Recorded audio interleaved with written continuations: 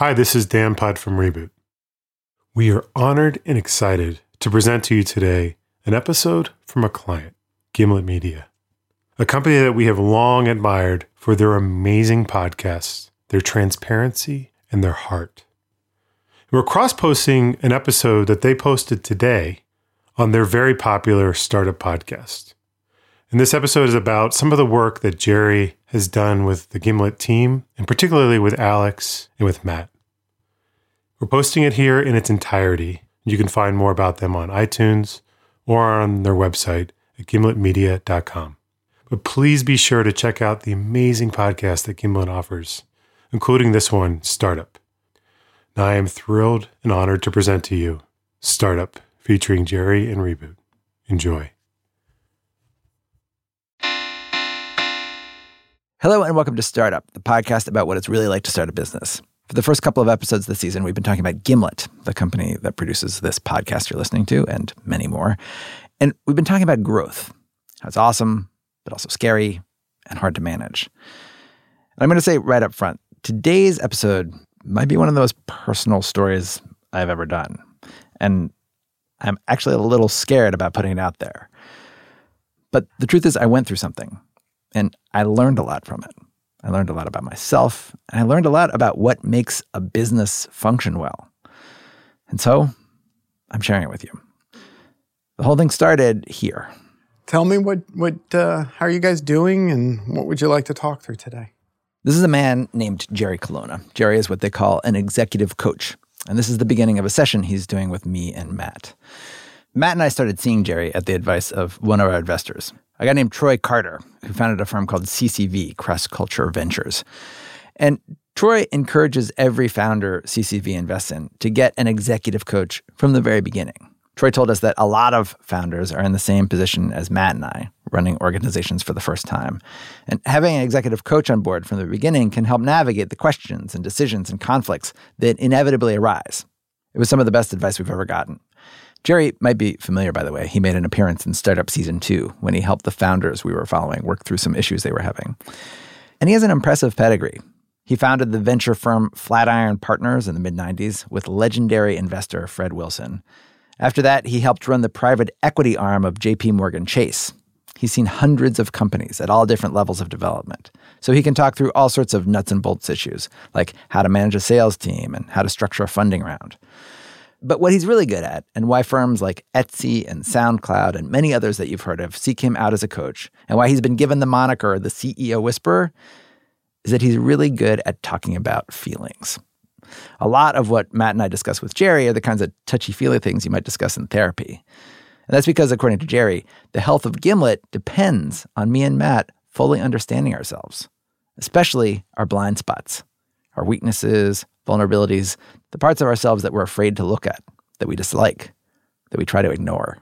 If you're not conscious and aware through what I often refer to as a kind of radical self-inquiry, the culture that gets created around you is going to reflect pretty much your worst character traits,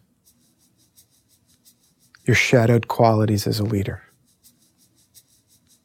the parts of yourself that you want to push off to the side. Jerry sees it all the time. A founder with anger issues who's always blowing up at people or reacting in ways he can't control will unintentionally create an angry or abusive culture. A founder who's conflict averse, on the other hand, will create a quiet but bitter and backstabbing environment. I will tell you that the organizations that I have worked with that have been the most difficult culturally have been the organizations that have been most determined to repress the negative aspects of their own behavior, their own individual leadership behavior, and drive those behaviors underground only to have it pop up in politics and in nastiness. And we don't even see it coming. So those are the things that terrify me. If you're not consciously, intentionally creating your culture, a culture is going to get created around you or despite you.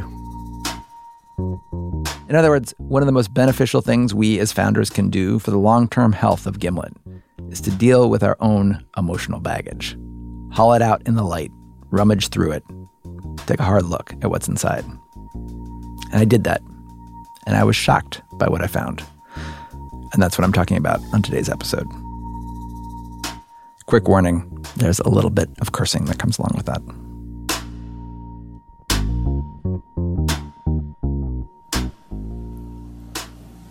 All right, so this is the 360 report on me. Okay. In the summer of 2016, Jerry's company, Reboot, conducted something called a 360 review on me and Matt. The idea of a 360 review is to give as full a picture as possible into how someone is performing on the job and what they need to do to get better. And the way it works, people from Jerry's company, Reboot, ask me and Matt a set of questions designed to get us talking about our strengths and weaknesses. They then ask a bunch of people around us the same set of questions. They ask our colleagues, the people we manage, our investors, friends and family even, former coworkers and former bosses. And then Jerry and his team compile the results and present them to us in a long, detailed report, which I shared with my wife Nazneen right after I received it. The report started by listing all the people that Jerry and his team had talked to about me. The respondents included 2 investors, board members, 7 members of the Gimlet media team, and 3 personal friends, family members. Who are your personal friends? I don't remember. Who do I count as?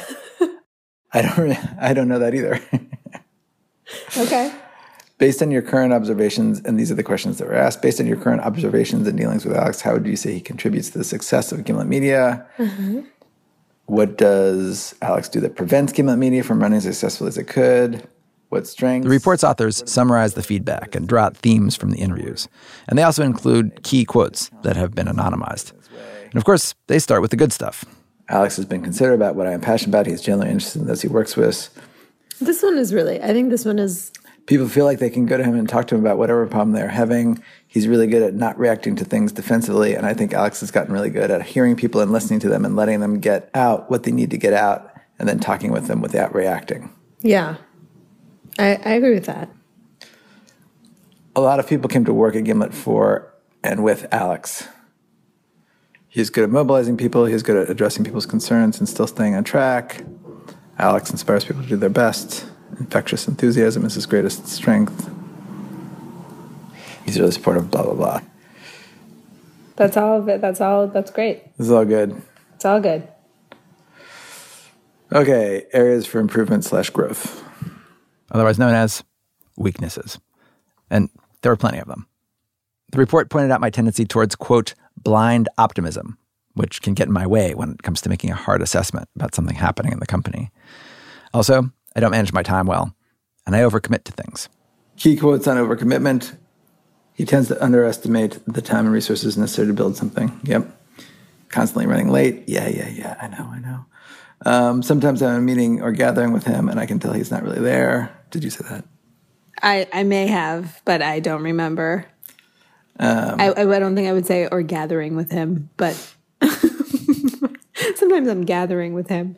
But I agree with that person. I'm with that person. Uh-huh.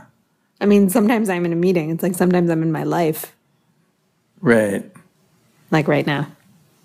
When you're not listening to what I'm saying. Right. Oh, I'm not listening to what you're saying. What we're saying. Sorry, I was reading more quotes about myself.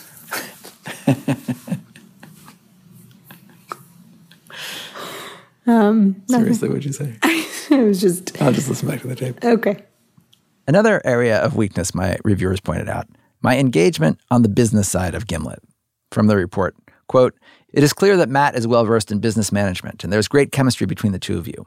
Still, your reviewers suggest there's an opportunity for you to engage with larger issues. This may require a shift from being in the problem-solving role you have taken on with editorial projects." So, the way things stand at Gimlet right now, there's a pretty clear division of labor between me and Matt. Matt's overseeing sales, budgets, operations. I'm overseeing the new shows we're developing. And overseeing that is super time-consuming. Just as an example, take one of the new shows we just launched, Heavyweight. It's hosted by Jonathan Goldstein. Each episode of that new show involved multiple multi-hour edits, where Jonathan would come in with a script, his tape all lined up. He would do a live read of his story, playing the tape off his computer. And then he and I and another editor and his producers, would puzzle through the sections that weren't working, move stuff around, change the writing. Most edits take at least 2 hours, often more. And the edit is just one part of the process. There are lots of other parts, which take equally as much time. There are story meetings. There are mix reviews. There's just sitting and talking through a story with someone, all to make one episode in a multi-episode season of one new show. We're launching 6 new shows.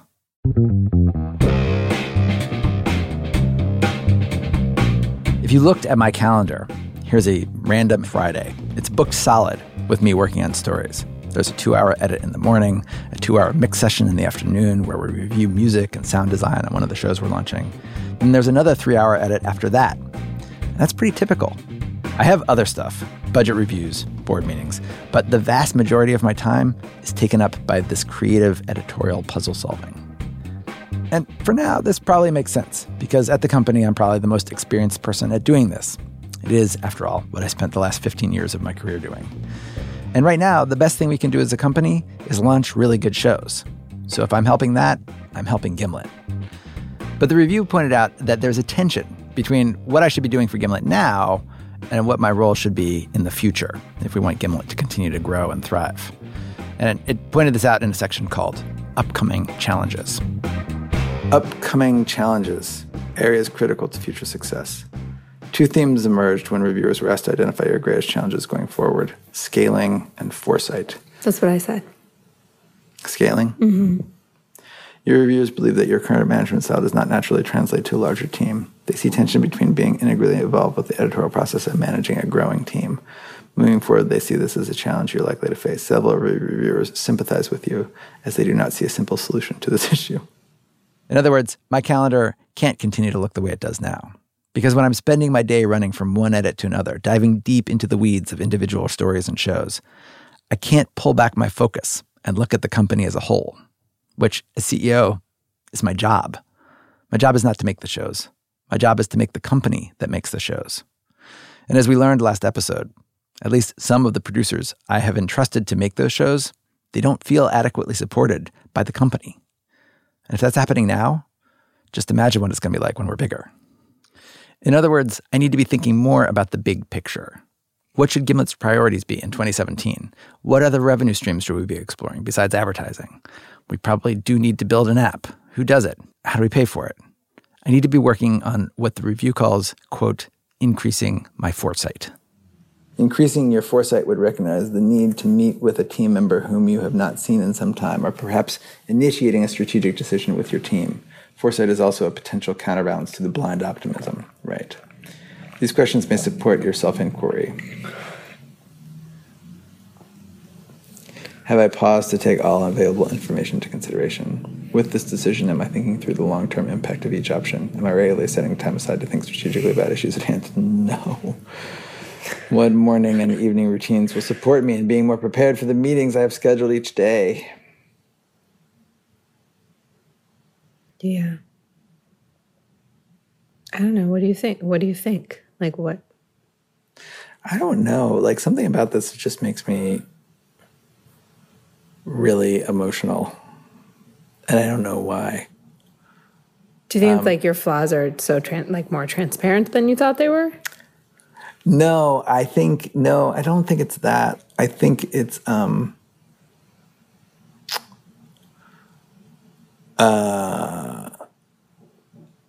just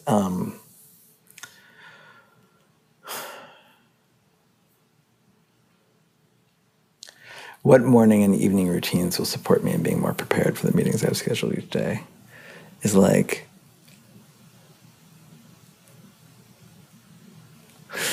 I'm not disciplined in that way. It's clear that I have to get good at certain things that I'm not good at.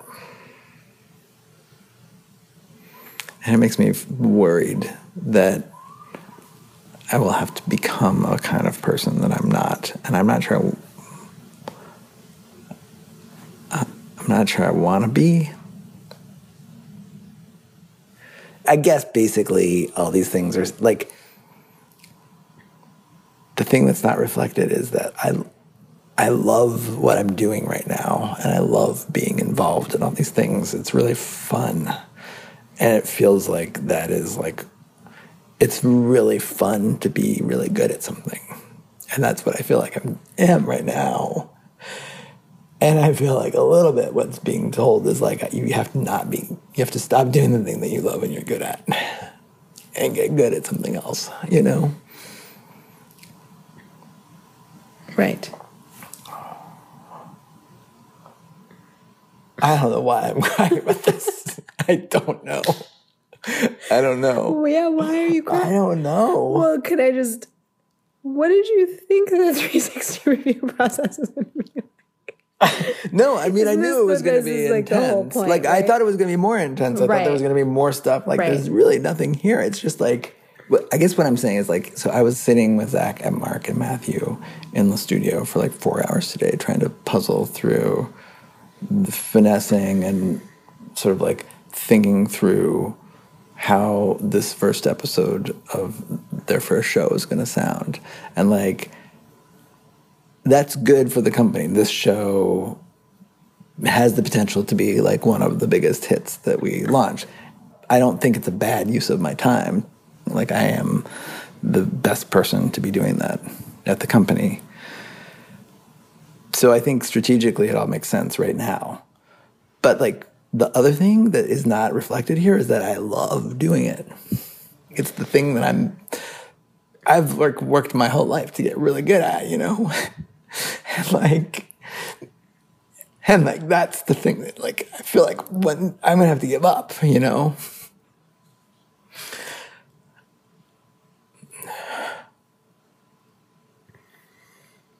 I need to move away from something that I've gotten really, really good at to something that I'm not nearly as good at, which is like coming up with morning and evening routines to support me being more prepared for meetings I have scheduled each day. I mean, I think that's bullshit. It's not bullshit. That is not bullshit. That is absolute. I have thought that. I have had that exact thought many times. I need to be better at this. It's not bullshit. It's what I need to do. I do need to do that.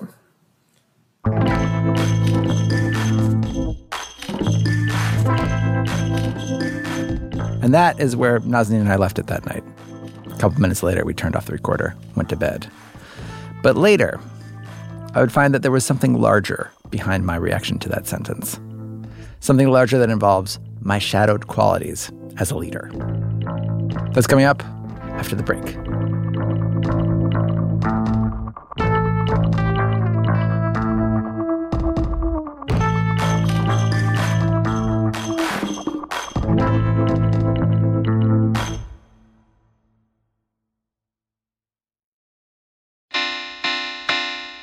Welcome back. So after I got the results back from my 360 review, I met in a video conference with Jerry to talk it all through. Hey, how are you? I'm good. How are you? Good. It's been a while. I told him the whole story of my strange reaction to that one line. But then I started crying talking to Nazanin about it. And I think it was like, and it was about, let me pull it up here. What morning and evening routines will support me in being more prepared for the meetings I have scheduled each day? And you read that line last night and were crying?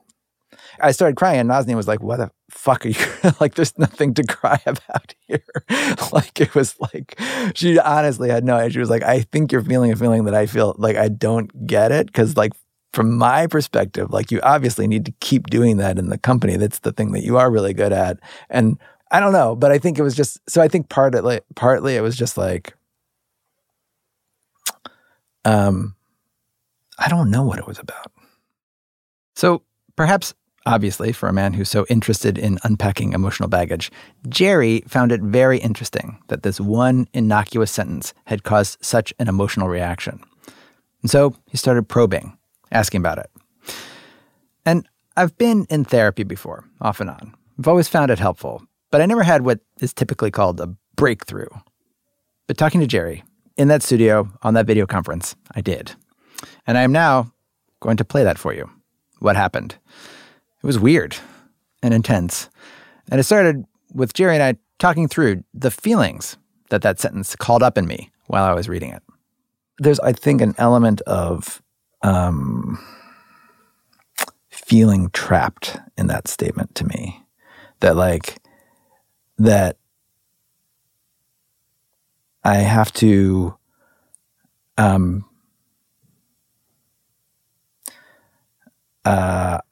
give up clearly I say give up all the time. There's something about like that statement that means I'm going to give something up. I guess it giving up a freedom. Right. Alex, it's not all fun and games. Right. Right. I got to grow up. You got to grow up, Alex. Yeah. I think that's what it is. Yeah. Yeah. I got to grow up. Yeah. What are you remembering? Just, I've never wanted to grow up. You know, I mean, I think I've been I've been a persistently late bloomer my whole life. And yeah, I think there are certain things about my life that I don't,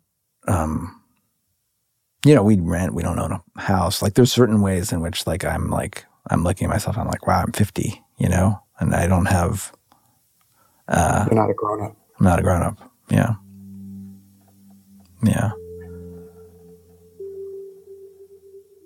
Does the word shame have any resonance?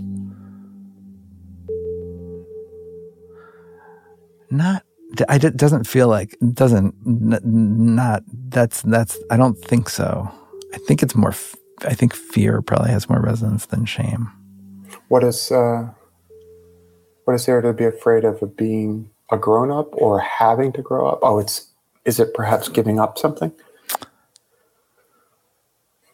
It feels like taking out, like it becomes more real, becomes a lot more responsibility. Mm. And less fun. And less fun. Less free. Less free. Was your father free?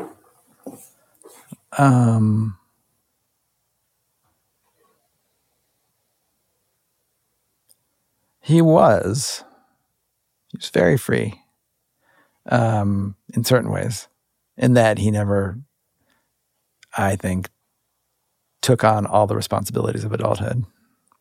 How'd you know that, Jerry?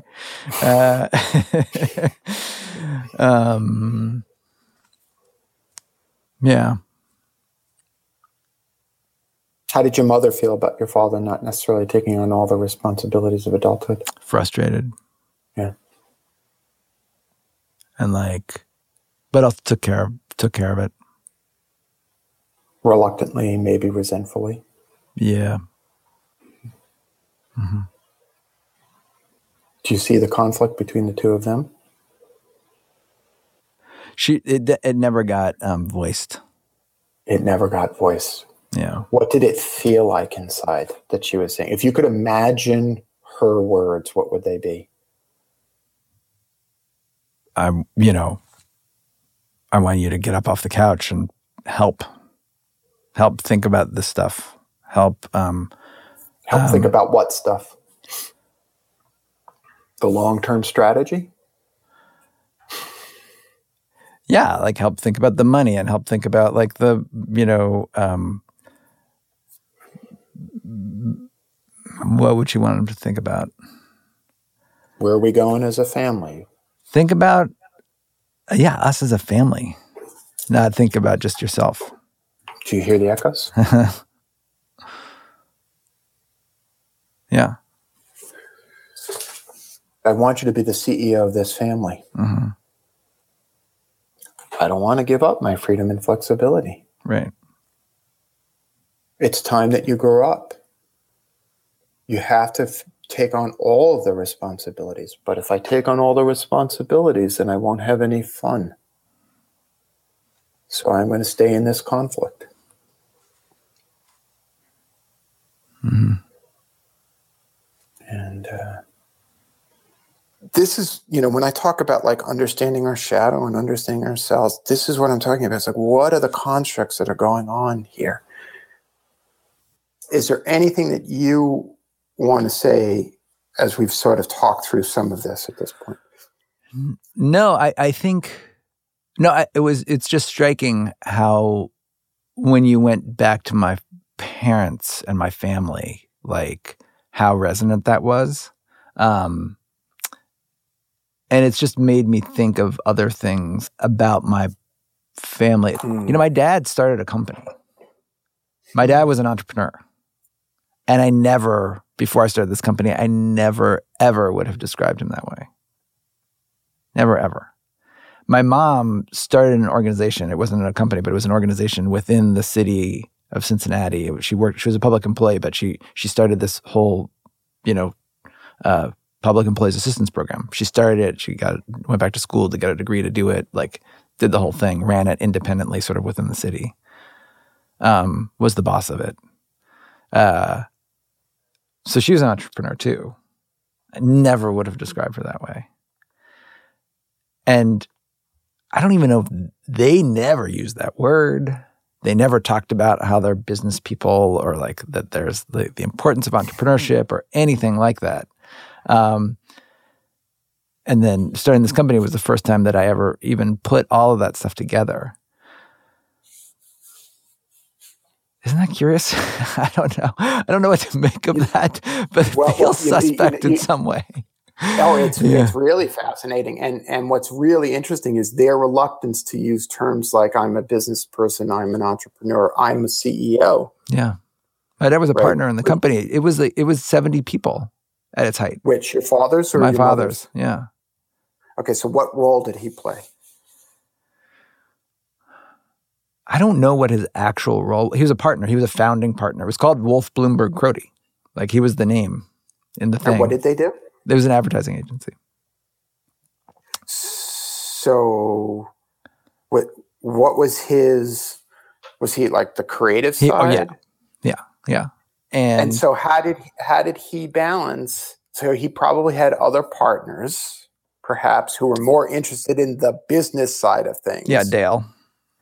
And my dad was like client facing, and and then built it. But then didn't, but got increasingly frustrated and then finally left under circumstances, and they bought him out. Like they, so left with a big chunk of money. And what did he do? Smoked a lot of pot and frittered it away. Look at that. Yeah. I did a story about it. How emotional just got it. Yeah. Well, I did a story about it. On This American Life, yeah. Where I talked to him about it. Yeah. The feeling I have right now is that you loved your dad. Yeah, I still do. I mean, yeah. Yeah.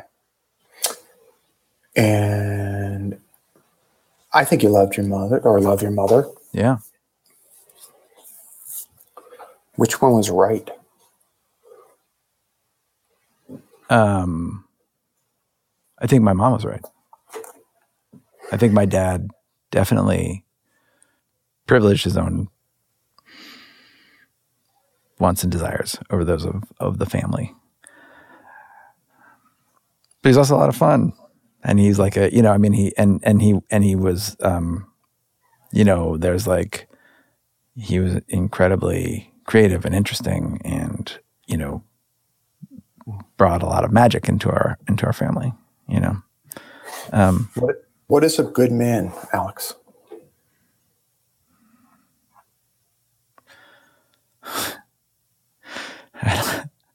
I mean, a good man is somebody, I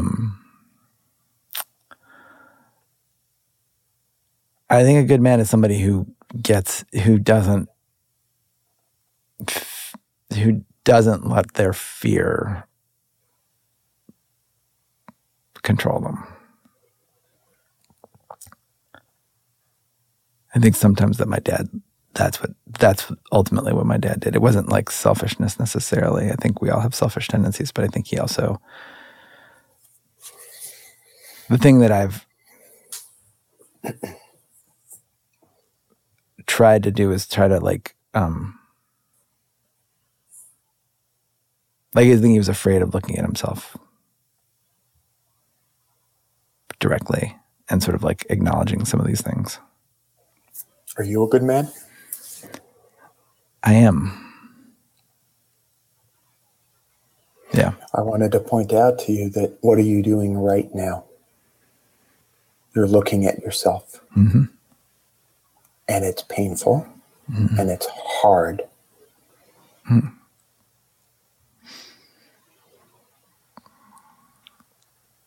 Yeah. There is a moment in time where we grow past our parents. Mm-hmm. And you can relate to this because you're both a parent and a son. We want our children to exceed us. Yeah. No. And my dad, I mean, he's just over the moon proud of me. I mean, and he always has been. And I definitely want that for my kids too. Yeah, it's confused. It is, I mean, it's surprisingly emotional. But I think that's also partly why this is an emotional conversation for me, because I realize that there are these tendencies that we share, and I think it's scary. It is scary to think like, oh man, could I be self-sabotaging in some way that I'm not aware of, that just like my dad. I'm going to read you a quote. Bear with me. Jung said something like, until we make the unconscious conscious, we will be dictated to by it and call it fate. Right. Whoa.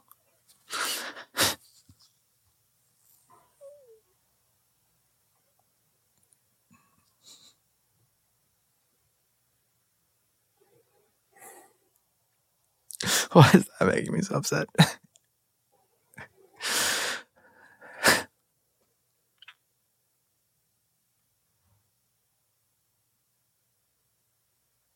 Perhaps it's that word fate.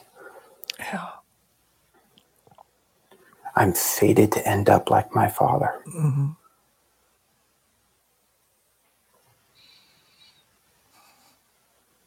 But I don't want to become my mother. Resentful. I don't want Matt to become my mother. I don't want Matt to become my mother.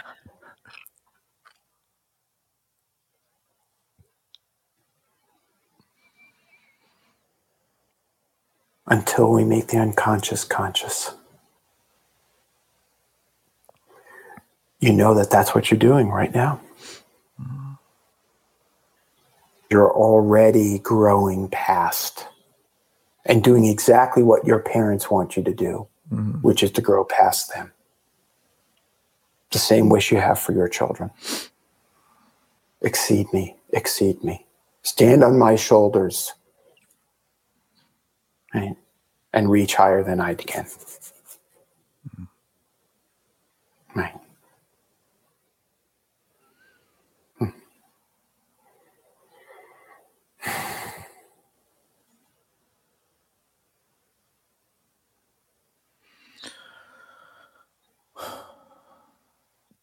So maybe this is why you cried last night.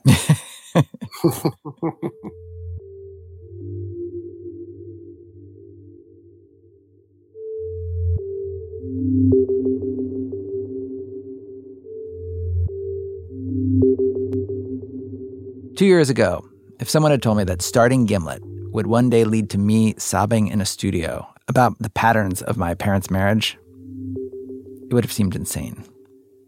I didn't realize that those patterns were in me, ready to come out.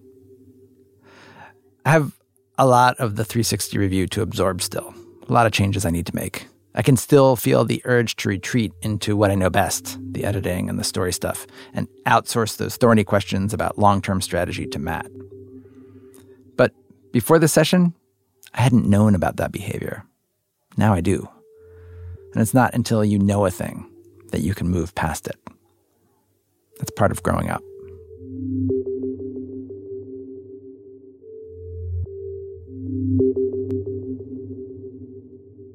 I want to give a big thank you to my parents.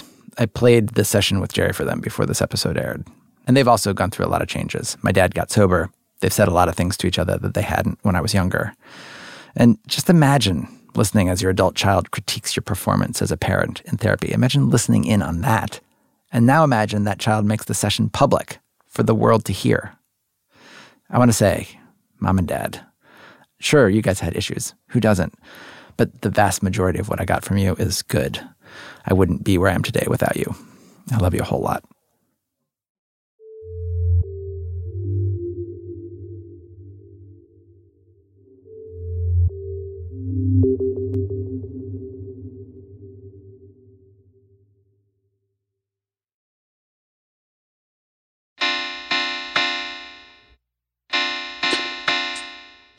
Today's episode of Startup was produced by Stevie Lane and Simone Polanen. It was edited by me, Peter Clowney, Molly Messick, Bruce Wallace, Caitlin Roberts, Lisa Chow, and Luke Malone. Mark Phillips wrote and performed our theme song. Build Buildings wrote and performed our special ad music.